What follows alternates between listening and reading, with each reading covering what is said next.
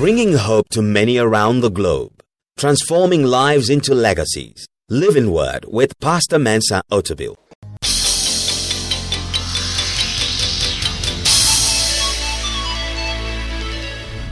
And now, today's word. Well, I'm doing part 2 of my message, which I started last Sunday, on gifts and calling. Gifts and calling. God gives us gifts and God calls us. Gifts and calling lie at the center of every leadership vocation. For us to grow in leadership, as our theme is this year, we have to discover our gifts and we have to discover our calling. And we've looked at the fact that our gifts are not the same and that the way God calls us is also not the same. And today we're going to push a little further from where we left off the last time. Kindly go with me in your Bibles to the book of 1 Samuel chapter 10, verses 9 to 13. And we're going to examine a very important aspect of gifts and callings that will help you to discern when you're truly receiving something that is a gift or a calling, or is just something that is just happening for a moment. 1 Samuel chapter 10, verses 9 to 13. Now, if you know the background of the story, I will just rehearse it a little bit.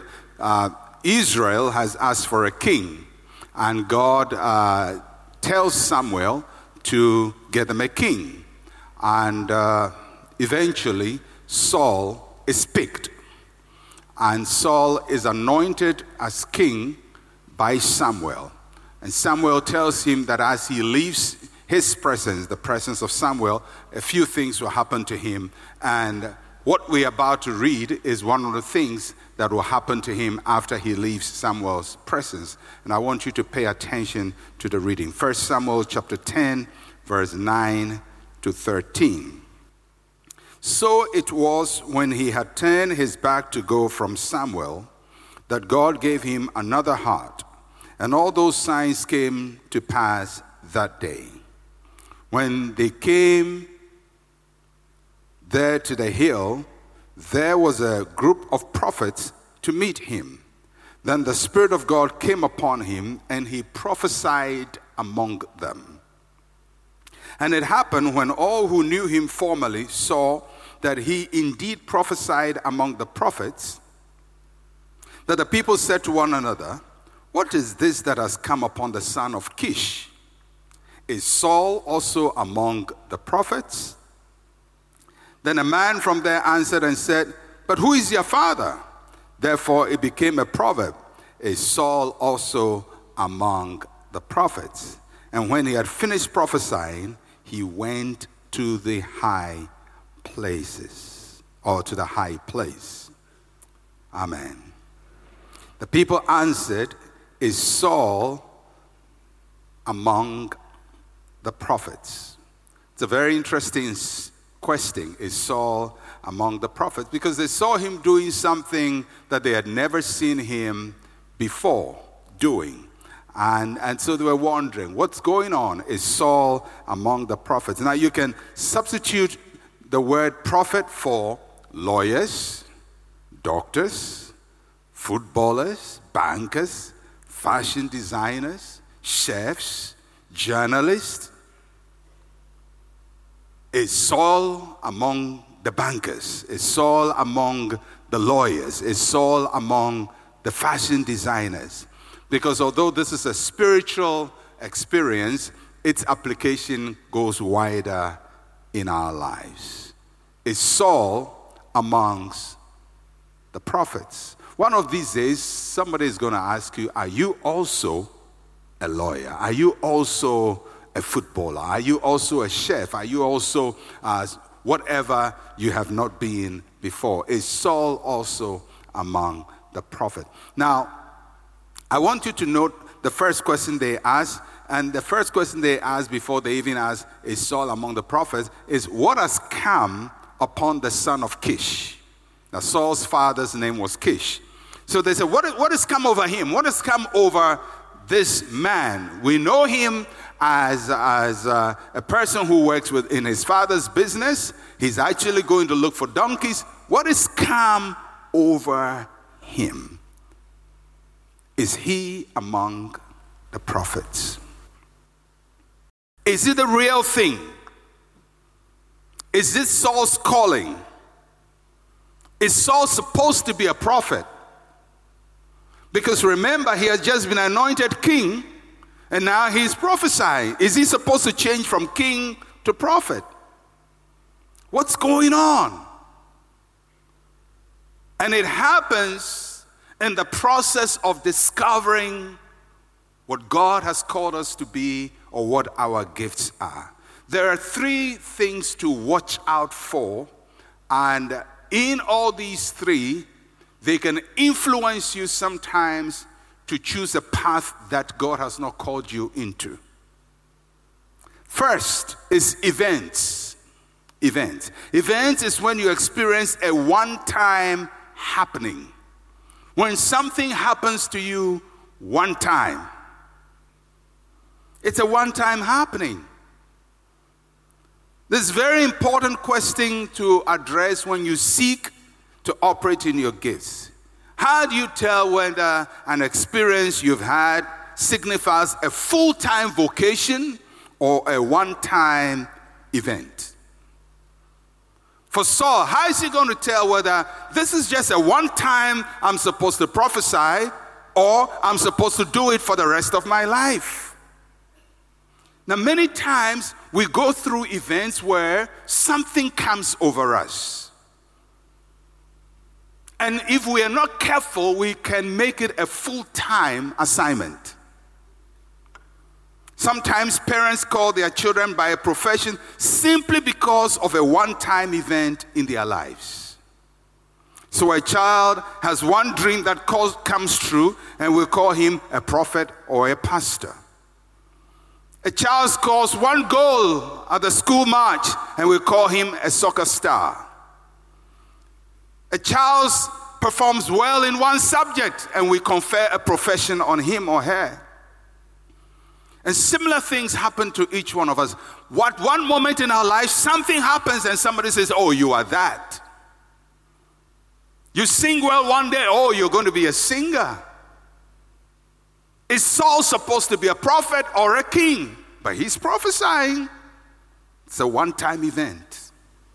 You have to be able to discern when some things happen in your life and they are just one-time events. They are not your calling and they are not your profession. But it happens. The other thing you have to watch out for is associations. When you are influenced by group action. After meeting Samuel, Saul met a group of prophets.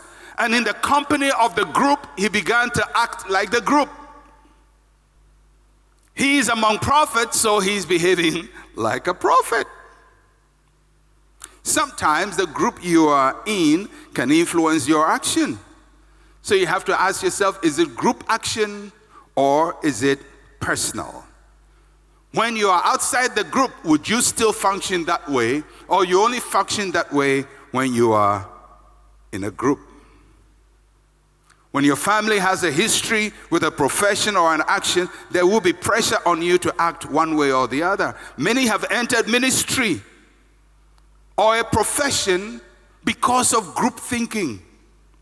Many have followed their parents, their siblings, and other relations into professions and have brought them deep dissatisfaction.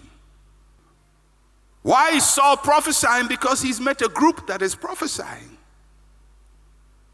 There's power in groups. And sometimes you can be in a group, and it can be a family group, it can be a school group, where everybody is following one direction. And you find yourself following that direction and probably doing it even well. But outside of the group, you're not able to function. But once you are in that group, you almost function like everybody in that group. Is it a gift? Is it a calling? Is it one time or it's a lifetime? Is Saul supposed to be a prophet or a king? He's had a great experience. Is it just supposed to be one time or lifetime? The third thing to watch out for is atmospheres. Atmospheres is when your environment moves you to act in a certain way. In the atmosphere of the prophetic, Saul began to prophesy. He did not have a gift, he did not have a calling, but he started operating in an atmosphere. And it happened to him again in 1 Samuel chapter 19 when he was pursuing David and came to Naioth in Ramah, about the same place. And he prophesied again. It looks like when he gets into those atmospheres, something hits him. When he leaves it, then it leaves him. Atmospheres are very powerful influences, even for people who say they are called. Currently in Ghana, there is an atmosphere of prophetism. I will not call it prophetic because it is not prophetic. It's prophetism, and an atmosphere of bishopism. And if you are not careful for pastors, and I want pastors to listen to me very carefully, if you are not careful, you would flow in that atmosphere. And when the cloud passes, you are empty. Because it's not your gifting and it's not your calling. It's an atmosphere, it's a group activity, and you are participating in it. Sometimes even in school, things happen. Everybody's choosing a subject. Not too long ago, everybody going to university was studying human resources, whatever they thought that meant. Human resource. And they flood the market with human resource. There are so many human resource graduates with no resource. What was happening? Was it their calling? No, it was an atmosphere. It was a group thing. And they participated. It's called a bandwagon effect sometimes. I remember when our church started Central University, everybody was starting a university.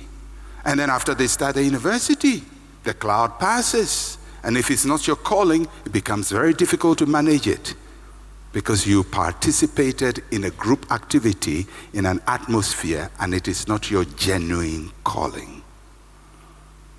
And that's why sometimes people choose professions and study in school to become a lawyer, and right after graduation, never law.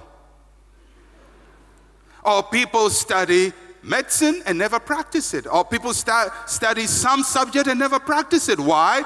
Because they were doing what Saul was doing. They found a company of people doing something in an atmosphere. They participated.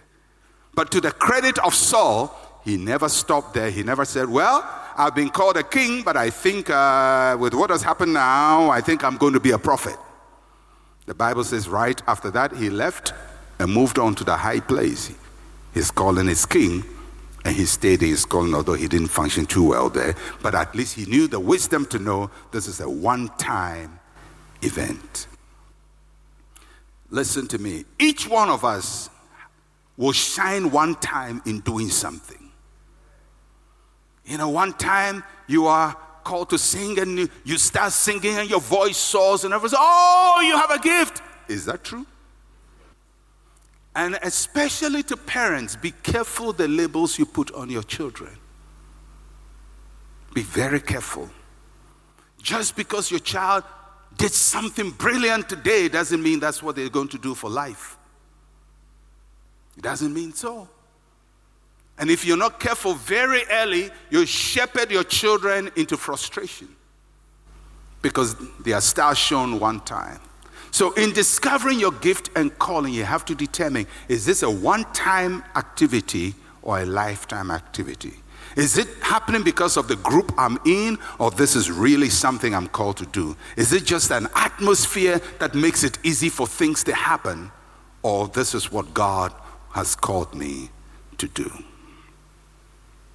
So let's learn how to handle this kind of external stimulus or external pressure for us to conform to something we are not. And we're going to learn from John the Baptist and Peter the Apostle. John chapter 1, verse 19 to 23. It's one of my favorite verses in the Bible. I have several favorite. This is one of them. Because if you're going to really be somebody in life, this passage is so important. John chapter 1, 19 to 23. And then we'll later read Acts 3, verse 6. Two important passages. John chapter 1, 19, 23 says, "Now this is the testimony of John when the Jews sent priests and Levites from Jerusalem to ask him, 'Who are you?' He confessed and did not deny, but confessed, 'I am not the Christ.' And they asked him, 'What then? Are you Elijah?' He said, 'I am not.' 'Are you the prophet?' He answered, 'No.' And they said to him, 'Who are you, and what that we may give an answer to those who sent us? What do you say about yourself?' He said, 'I am the voice of one crying in the wilderness, make straight the way of the Lord,' as the prophet Isaiah said." I just love John the Baptist. Now, Acts chapter 3. Peter, at the gate called Beautiful, a man is asking him for money. Peter answers, Acts 3, verse 6. Then Peter said, "Silver and gold I do not have, but what I have I give you. In the name of Jesus Christ of Nazareth, rise up and walk." Note, silver and gold I do not have, but what I do have. I do not have, but what I do have, I give you. If you're going to be a great, significant, consequential leader or person in life, you have to be authentic. Authenticity. You have to learn to be real to yourself and be real to others. To be authentic is to know that you are the only you in this world. No one can be you, and you cannot be anyone else. Enduring leadership is based on authenticity. That was what Saul was dealing with when he prophesied. Is he an authentic prophet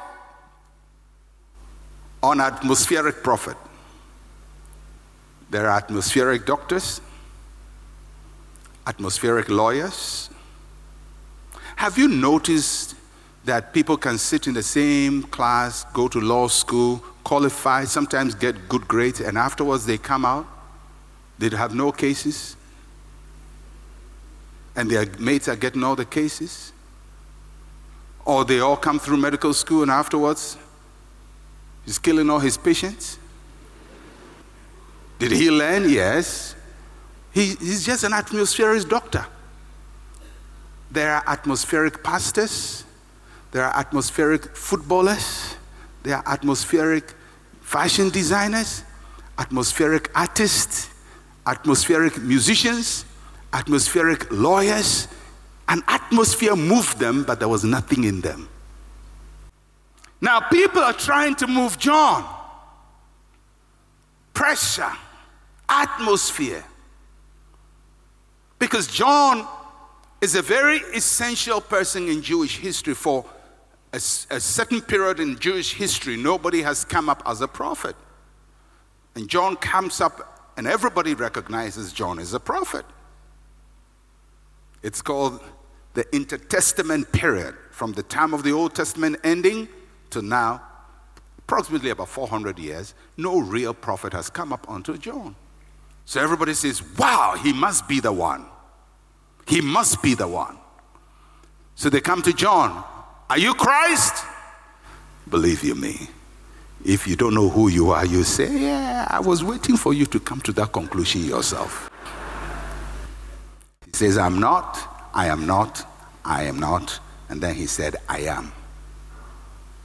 I am not, I am not, I am not, I am. So what is authenticity?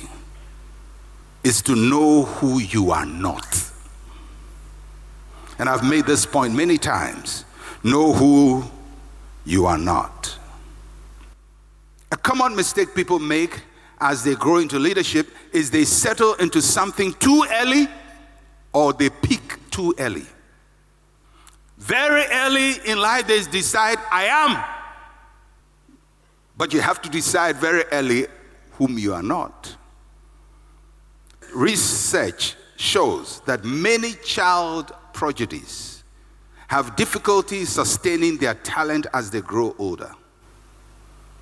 When you go on YouTube, you have all these child prodigies who are able to do mathematics and calculate numbers at 3 years and play this at 2 years and play that at 5 years. It has been tracked. People have tracked those exceptional performers very early in life. Everybody says, oh, he's a musician, he's a mathematician. They settle you at 3 years. They've settled you. 90% of them don't end up achieving anything significant in life. 90%. Child musicians. There will always be a once in a while a Mozart, but for every Mozart there are Zomas that nobody knows. You have to know whom you are not. Your father says, oh, you are a lawyer, you are a doctor, oh, you are an engineer, you are an architect. All of us, they told us something like that. You have to know whom you are not. John knew whom he was not. Secondly, you have to know who you are. That is your strength. John identified himself with his calling and mission. I am the voice of one crying in the wilderness. He was called to be a voice in the wilderness, a lone voice, not a popular voice, but a lone voice. In John chapter 3, verse 30, when John was told about the growth of Jesus' ministry, he replied, he must increase, I must decrease. This is a person who really knows his mission in life. Know whom you are not, know whom you are. And I would venture to say, majority of what people say you are not. Because John answered 3 times, I am not, I am not, I am not. Then they left the question to him, who are you? Then he says, I am. In other words, he had to refuse false identities before he could embrace positive identity. Many of us have embraced false missions. And when you're on a false mission, you go and go and go and go and arrive nowhere. Your life becomes a frustration. Somebody told you, you are beautiful. You are beautiful. One day you'll be a model. So since you are 3 years old, you've been walking like that, like a model, like a model, like a model. Now you are 45, you're still trying to walk like a model. Get it out of your head. It is atmospheric. Get real. You are not a model. Let it settle. You are just you. Know whom you are not, know whom you are. There are people who start very early, people call them scholar. Oh, he's a scholar. 3 years. How do you know? So you start coming up with big words and big words and big words and big words and big words and big words. And now you are grown up. When you speak English, nobody understands because you are contributing big words. Get it out of your brain. You're not a scholar. You're just a nice carpenter. Just accept it. Know whom you are not. Know whom you are. Know what you don't have. Know what you don't have. So Peter says, silver and gold I don't have. If you're going to be authentic, you have to know what you don't have. You will never have everything that everyone has. You'll never have everything that you like. Now, there are 2 ways to look at what you don't have.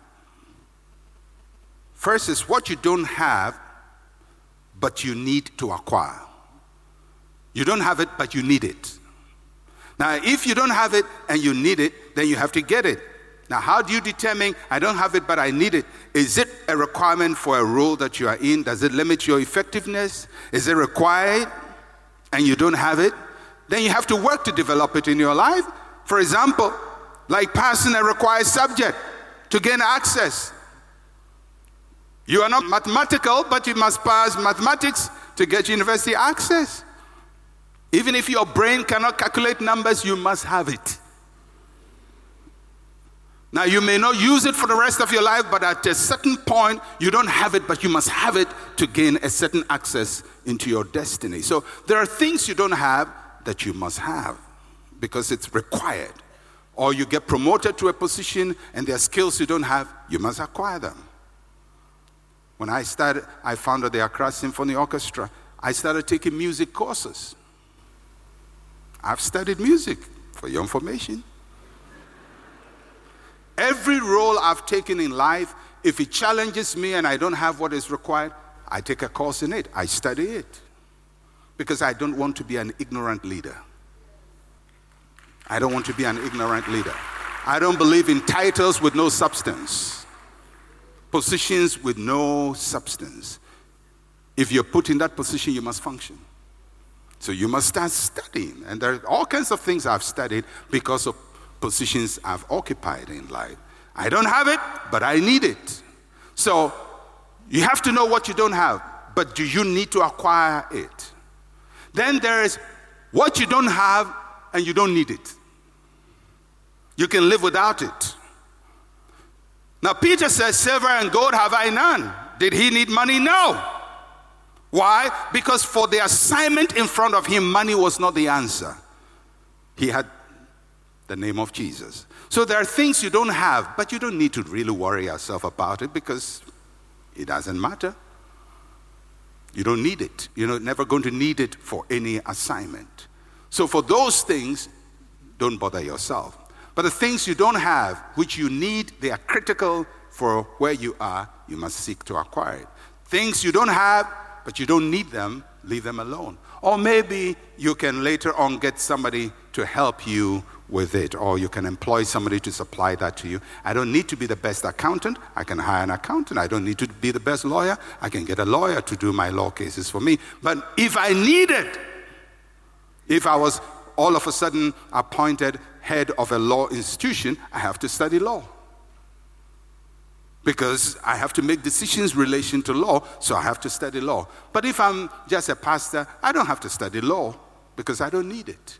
So know what you don't need, but the things you don't need, there are things you don't need that you need, and there are things you don't need that you don't need. All right. Then know what you have. Know what you have. Peter says, such as I have, such as I have. If there is any statement you must learn to repeat constantly, such as I have, such as I have, such as I have. What do you have? Everybody has something. Everybody has something.